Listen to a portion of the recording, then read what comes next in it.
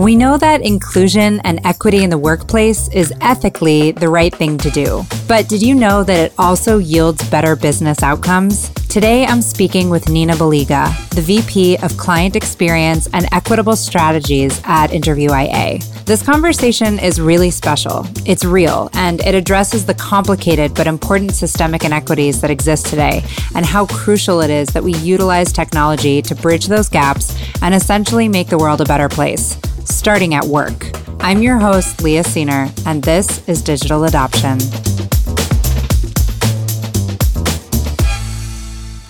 Thank you so much for joining. It's really nice to meet you. Yeah, it's nice meeting you too. Thank you for having me. My pleasure. So I would love to start with you telling me about InterviewIA. You seem like the kind of person that doesn't get into something unless it really speaks to you and you're passionate about it. So I would love to hear why, you're part of this company, what this product is doing, and how you got there and what you're doing there.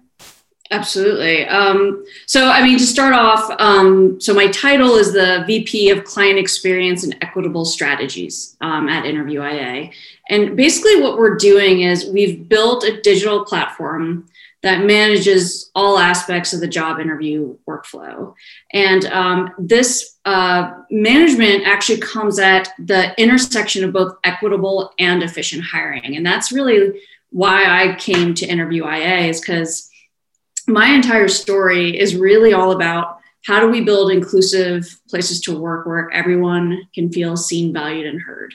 And when I joined InterviewIA, I really saw a huge opportunity for us to build an inclusive future of work, and a place where objective and inclusive hiring can create a workforce that is truly diverse, that is really engaged, and is also high performing because everyone feels like they're part of something bigger than them.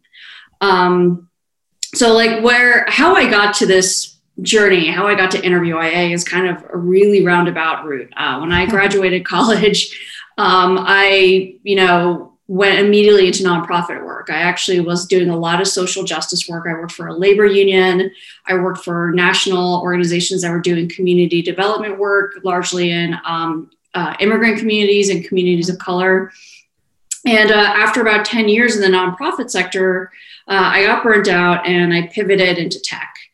So I taught myself front-end web development and user experience design because I was always, even through all the nonprofit work I was doing, I've always been a tech geek. I grew up, with an Apple IIc in my house when my dad spent the money to have a computer in a house at every single point in my childhood growing up. And so I always saw the power of technology to connect people and to help people build bonds and really kind of change how we communicate with one another. So I saw the power of that when I was in my 20s and started applying that stuff to the nonprofit work I was doing. But then I really wanted to start to understand deeply about how these systems were built and designed. And so that's why I taught myself front-end web development and UX design. And I was doing that for many years, kind of for various agencies, but then also built my own freelance career. And about 5 years ago, I moved to Colorado. So I actually grew up on the East Coast. I had spent all my time in pretty diverse places of the country, where there was just a lot of different communities of color, different immigrant communities. And when I moved to Colorado, there's just not really the same type of diversity here as in other places. And so as I was going to all the tech meetups here, I would notice that I was usually the only woman of color in a room. Mm-hmm. And I would bring up these kind of different ways to approach how are we building technology? How are we addressing, how are we using data and talking about some of the problematic elements of it, because it was usually just white men on stage building stuff for white men. And I was like, you're missing out, 75% of this country aren't white men, If you start thinking about these other things, you start, or these other communities, you actually start identifying opportunities for growth. But I would always be met with kind of silence and then, be ignored. So I was getting really frustrated, and I went on a mission to go find at least other women of color in Colorado who worked in tech. And I ended up going to this hackathon because hackathons are a really great way to like meet other folks who are really passionate about digital technology. And I went to this hackathon. It was sponsored by the Secretary of State here in Colorado called Go Code. And I joined this team of women. And over the course of a weekend, we built an app that would help hiring managers find tech talent from underrepresented communities in Colorado's colleges and universities. Wow. And we built it, we launched it, and then we pitched it as this idea for a new business. And we became one of the 10 teams that were in the finals with a chance to win $15,000 to create a startup. So while I personally never had a idea that I would be a startup founder, it just kind of got thrust into my lap. And so I was on the stage of the Denver Performing Arts Center pitching this idea for a business that would really change how we thought about diversity in tech. And we didn't win the competition, but me and one other woman on the team, we decided to take a chance and we launched the startup in 2017. Wow. So yeah, like in the process of, the name of the startup was called Diversity. And in the process of building that startup, I learned so much about how different companies are approaching diversity, equity, and inclusion. I learned a lot about how are we defining diversity. We wanted to go beyond race and gender and really think about communities with disabilities, visible or invisible, talking about the LGBTQ community, talking about body diversity and age diversity, and all the different ways that people can be marginalized. We wanted to talk about all of that and create understanding to help companies understand that diversity is so much bigger than just, a one-off program agenda or one-off training, that there's so much more to it than that. Yes. One of my board members, actually, he was the founder of Interview.IA. And so when he launched Interview.IA, he was telling me about kind of how the platform can really create efficient processes. Like I started seeing how this platform could also have a massive social impact. By creating an equitable interviewing process, you are now opening the door to building a more diverse pipeline because you're creating opportunities. You're measuring everyone in the exact same way, and you're taking out bias and mitigating bias in the process. So people aren't relying on that handshake. I mean, we've heard so many people say, like, I'm going to hire you based on a handshake. Yeah. No, so that's really fascinating. I mean, I'd love to understand, what that means, because it's so funny. I remember reading an article, must have been a couple years ago now, but it was about how technology that was supposed to be making the hiring process less biased was actually doing the opposite, and that it was kind of filtering based on the kind of predisposed desires or traits that the company put in without even meaning to. And it showed like these really interesting ways that like certain last names that were typically viewed as like Black last names would end up getting like a lower rating and being filtered lower down. And no one had like programmed it to do that, but that it was like a learning program. And so since those names were often rejected, the computer was only like the technology was just making the problem worse.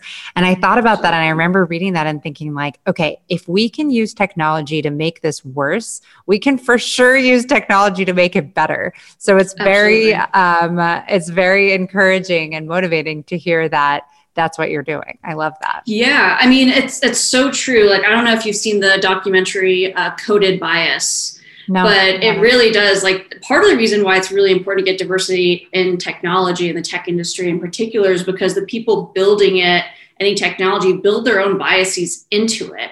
So that's part of the reason why you want a diverse workforce, right? It's not just diversity for the sake of it or diversity because it's the right thing to do. You build products that are going to be better when you have all these different perspectives. And, I think a lot of the technologies that came out like 10 years ago were, one of the things that I've seen technologies do is they try to like, make it hide the names. Like, I think that was one of the reactions to the problem that you're describing, is that they're like, okay, we'll hide the names, we'll hide faces.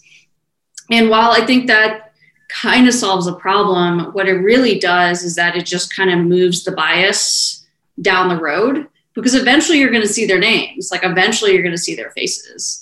So part of what, we do as our platform is to really start helping people understand their biases. It's actually changing the interviewers' behaviors to help them understand where are their biases coming in addition to creating systemic processes that change what kind of data you're collecting. Because that, going back to your original point, is that if you're measuring by magic numbers, like they have to have 6 years experience and they need to, go to a top 20s college program, that's inherently going to be biased because you're not addressing the systemic inequities. Mm-hmm. What we're trying to do is address that there are transferable skills. You could be a bartender who has incredibly good human communication experiences, and you could transfer those skills to being a customer success manager. Yeah. Because you have the ability to listen, you have the ability to troubleshoot. You can learn the technology, on how to use that system. But that's what our platform is trying to do, is that when you address that skills can be transferable, that you're looking for things like abilities, alignment in the context of the company culture and growth, that's when you'll start bringing in more candidates from underrepresented backgrounds. And that's how you start opening the doors for people to come in and be successful within your company. That's great. It also touches on something that we've been exploring a lot at WalkMe at our company, which is that so often those same factors that prevent someone from, let's say, having had, an Ivy League education are also the same things that are going to put them at a lower, at a disadvantage with their technical abilities, with their digital abilities. Mm-hmm. We take it for granted that, people come into a company and that they've always had a computer and that they have, high level technology to the point that they can, pretty easily adopt whatever software and whatever, apps they're expected to use and whatever, hardware they're expected to use. And that there's also a pretty big discrepancy there. There's a lot of people that don't know just how to use technology because they've been privileged enough to have technology around them their whole lives. And that is something that we've really been addressing and really been thinking about a lot, is that the more advanced technology gets, there's the potential for that gap to be, even further widened, where the people that are already, predisposed, have had access to technology and to software, are going to be ahead of the game. And it's another reason to stop and reassess what we can do before we get caught up and before, wow, we've just made an already really unfortunate bad gap a lot worse. Right. Right. Yeah, the digital divide is a very real thing where access to technology and software is disproportionate in this country. But I think one of the things that is interesting about that too is that because different groups are accessing technology in really different ways. So I actually, in a previous life 10 years ago, I served on the IT commission for the city of Alexandria. And one of the things that we were trying to address was the digital divide because not everyone had access to, Wi-Fi in their homes. So some kids, in order to kind of complete their school assignments, would literally drive to the library after it was closed to get access to the Wi-Fi in order to complete their assignments. Wow. Stuff like that's still happening today, but with this new generation coming up, the native mobile usage is so inherent to this upcoming generation that I think that what we consider as the software and hardware needs of B2B or B2C work right now is going to start looking really different anyway, because this native group of digital adoptees are going to be like taking over. Yes. So in a lot of ways, like us old crew are going to have to rethink and retrain ourselves too on what technology looks like moving forward. Yeah, 100%. It's a problem that we've addressed with some of our customers, is that the older staff are feeling discriminated against, or like they are very quickly becoming, dinosaurs, because they can't accommodate and adopt all of the software as quickly as the younger people there. And I mean, it is something that we kind of, get to say like, well, that's why we can help you, because, part of solving that problem is recognizing that human beings can't keep up with all of the technology that we've created, and that there's no amount of training that can keep everyone up to date. It's like we've really gone too far. Like there's really, the only way we can get ourselves out of this is using technology to get ourselves out of it. Right. You know what I'm saying? We can't like slow down now. Okay, everyone, let's just stop making apps upon apps upon apps. Like that's not the way we work. We're going to keep going. So instead of, so we better come up with a solution, because everyone doesn't have the same abilities, experience. So I love the mission here. Yeah. Yeah, actually, I think part of what we need to do in this change of how we go and talk about hiring in the future is that it's not about the technology stack that right? We actually break it down into 3 categories. Like when you're doing interviews, your questions have to be assigned to one of these 3 intents. It's abilities. So what are the skills needed? Alignment. What is the context in which you can thrive, the context in which you can thrive within this team or within this company? And then growth. What are the opportunities for you to grow within the company? How does the company look at growth to see if those 2 connect, if the individual and the company connect in that growth kind of outlook? And I think those are the keys to the future of work, because if you keep on saying, because I'm a tech geek, I'll just start naming tech languages. But if you keep on saying like, I'm a Java engineer and I know Python, well, it's not necessarily about knowing Java and Python anymore. Right. That technology could change in 3 years. You might be using a totally different tech stack. So it's really about like, what is your ability to kind of problem solve? What is your ability to communicate with the other developers on the team? What is your ability to kind of how quickly do we need people to pick it up? Do we need them to pick it up in 2 weeks or 6 months? What kind of learning mentality does our company have that aligns with the learning mentality of this candidate? And when we start shifting from that, then the technology is going to matter a lot less, right? Like what software and what user interfaces that people are familiar with or not are going to matter less. It's really about how are people changing? How can someone thrive within this team, within this company, and grow? So that way you have people who are high performing and really happy. Wow, that sounds amazing. Sounds great. It's a dream. I mean, I would love to hear from your experience now, both as the podcast host and, from the company you're a part of right now. What do you think is kind of the state of the average corporation right now in terms of inclusivity and diversity? And, what would you say that the weak areas are that are pretty universal?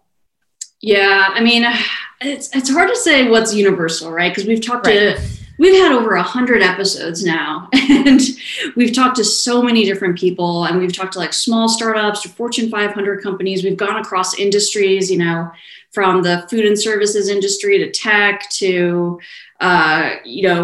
we've had Olympians on there. Like we've had literally all types of people on the podcast talking about all these different systems of what they work in and what they work, or even who they work for. Yeah. I think the journey, what I like to emphasize is that it's a journey, right? There's no end goal to diversity, equity, and inclusion. It's always going to be something that you continue to improve on and continue to move forward on.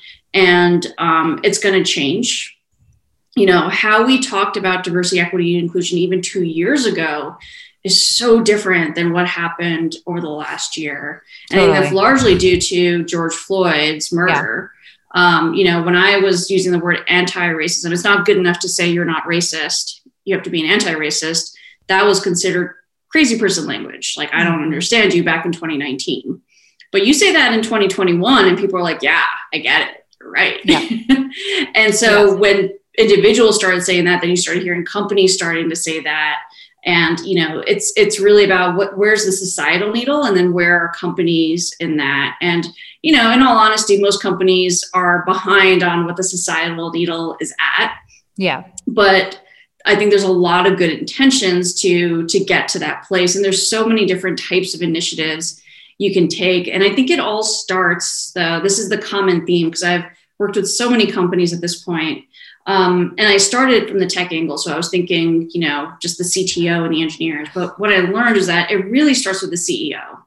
It starts with the entire C-suite buying into this idea that we need to figure out how to build DEI into the blood of everything that we do. It's not just an HR thing. It's not just a tech thing. It is in our operations. It's in our finances. It's in our legal. It's in our marketing. It's in our product. It's in everything we do.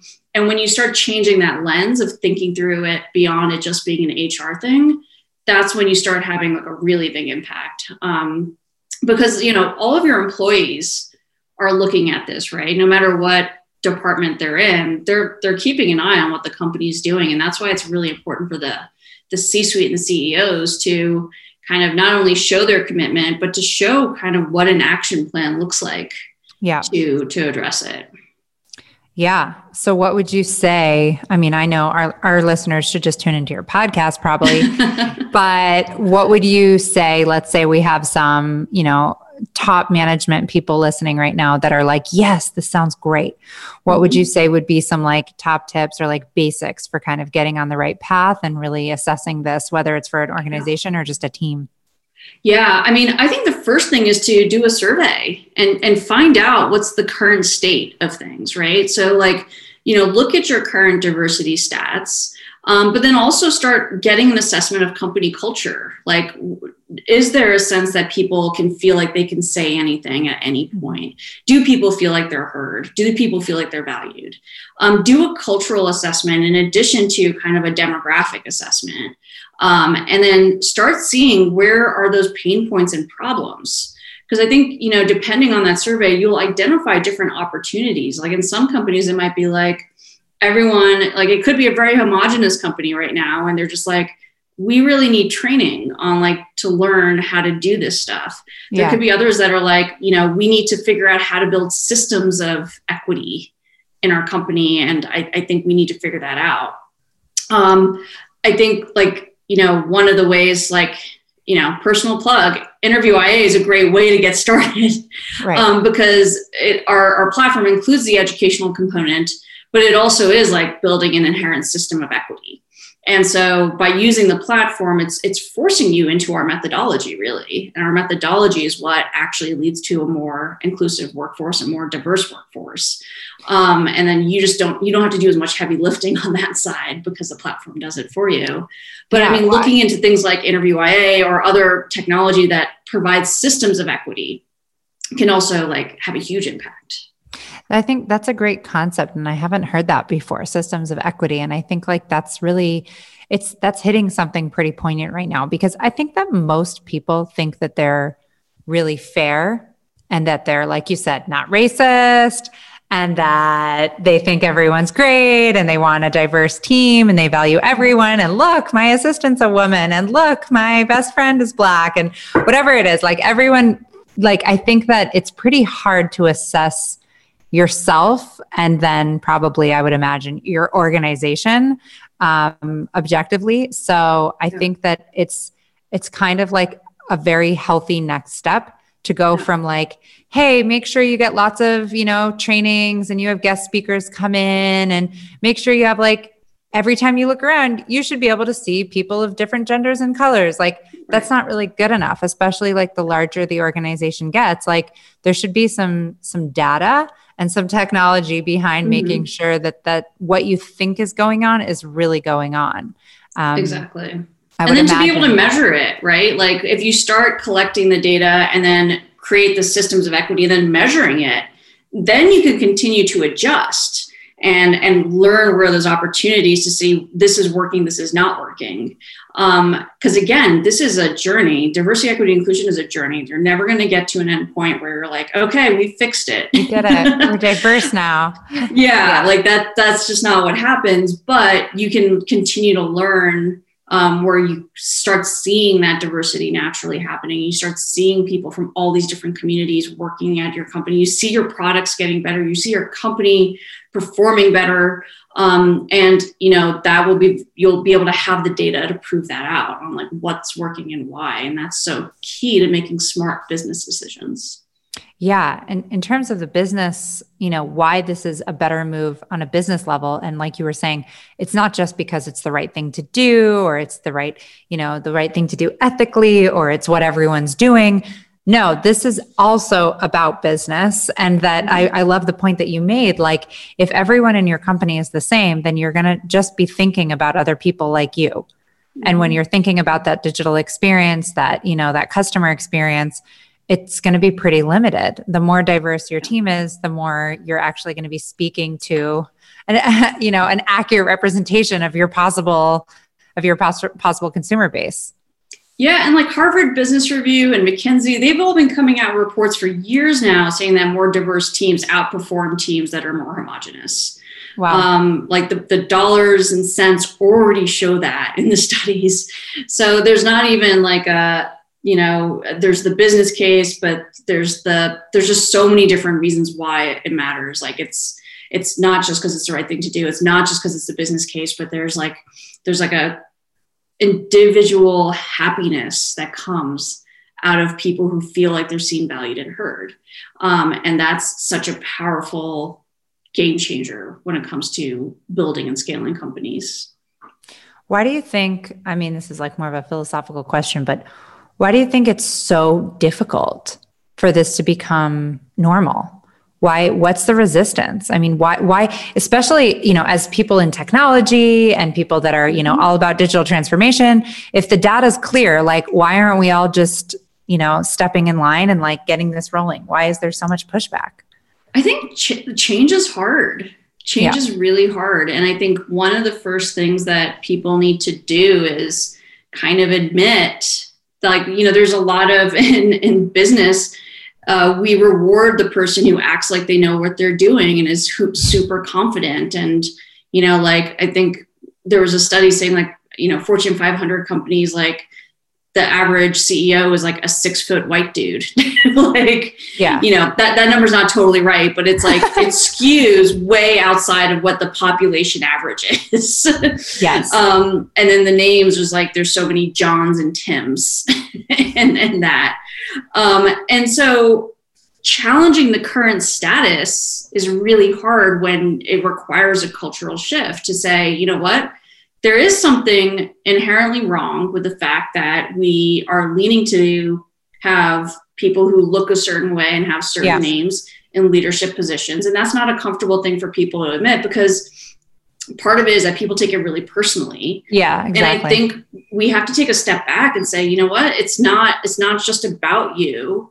It is about these systems that have been set up to really push people down over centuries. And what we need to do is really start by understanding what are these systemic inequities? Where do they come from? And then when you start to really understand that and shift your mindset from it's just a personal thing to we can build better systems, then you're able to kind of start that change management that needs to happen. But it's a topic that is very heated. We've seen how heated it is, racism and sexism and just hate crimes. We're seeing that all just, explode in the media coverage in recent years. And I think it makes people scared to say anything. And I'll say that it's okay to talk about your privilege. It's also okay to be vulnerable and say, I don't know what I don't know. Mm-hmm. I'm a woman of color, but I also have privilege. I talk about both. And cause I have a college education, like I own a home, like I have certain things that are definitely about privilege, and I have that. But I also show a lot of vulnerability about recognizing there's lots of things I don't know. Like I do not know, the deep experiences of people who might have, mobility impairments, like what. And so if I do meet someone, if I'm working with someone, like I'm going to ask them a lot of questions and like hope they give me graciousness and ask for graciousness too. Mm-hmm. Like I think that's another key component to this, is that if you are in a position of power and you're scared, be vulnerable and ask for graciousness, and you'll get a lot farther in all of your conversations when you start your conversations that way. Wow. Very interesting food for thought. Very interesting, really. And kind of one last thing before we run out of time. What do you see for the potential future if we can harness technology in the right ways? What do you see, the workforce being able to look like and the workplace being able to look like? I mean, I know you said there's no end. It's a continuous journey, but what do you think a healthy workplace looks like in theory? I think one of the big transformations that's happened in the last year because of COVID is this openness to remote work. Mm-hmm. And when I've talked to lots of companies about diversity and hiring people from underrepresented groups, especially in Colorado, there's always been this pushback. It's like, well, there's not a lot of people that live in Colorado from these different communities. And as we move to this world of remote work, especially at digital companies, where it's very much possible to create an entirely remote workforce, you have an opportunity, you have recruiting pools from all of these different parts of the country. Like part of the reason, it's like companies in Colorado say it's hard is because there's not a lot of communities of color here. But you don't have that excuse anymore when you can be recruiting from Atlanta or Washington, D.C., or Texas, or lots of other places. Yeah. And I think that's going to be the key thing, is recognizing that when you start building a truly remote force, you're going to start building more diversity because you're going to be able to access pools of talent from all different groups. And then with that comes really different types of thinking that'll help your teams be more productive. And I think that's it's an exciting time. And now that we're in that kind of transition from the trauma of a COVID world, I know a lot of companies are thinking about going back to the office, but I would really encourage companies to think about staying remote and like building a remote first plan for the company to really help think through what does their hiring look like and what does their diversity look like? Because it's a game changer. Like this is like the biggest, a leap and a hurdle, like above and beyond where we were in 2019 that you can just grab as an opportunity right now. Wow. I love that. I had not thought of that. I mean, we talk a lot about how the advantages of having a remote team and being able to hire from anywhere. And it's no longer a limitation that someone can't make it to the office. But I had not thought about how much of a game changer it is specifically for diversity and equity. So that makes so much sense. All right. I know we're running out of time, but thank you so much. It's been so nice to meet you. Yeah, thank you. Have this conversation. So thank you and have a great day. Yeah, you too. Thank you.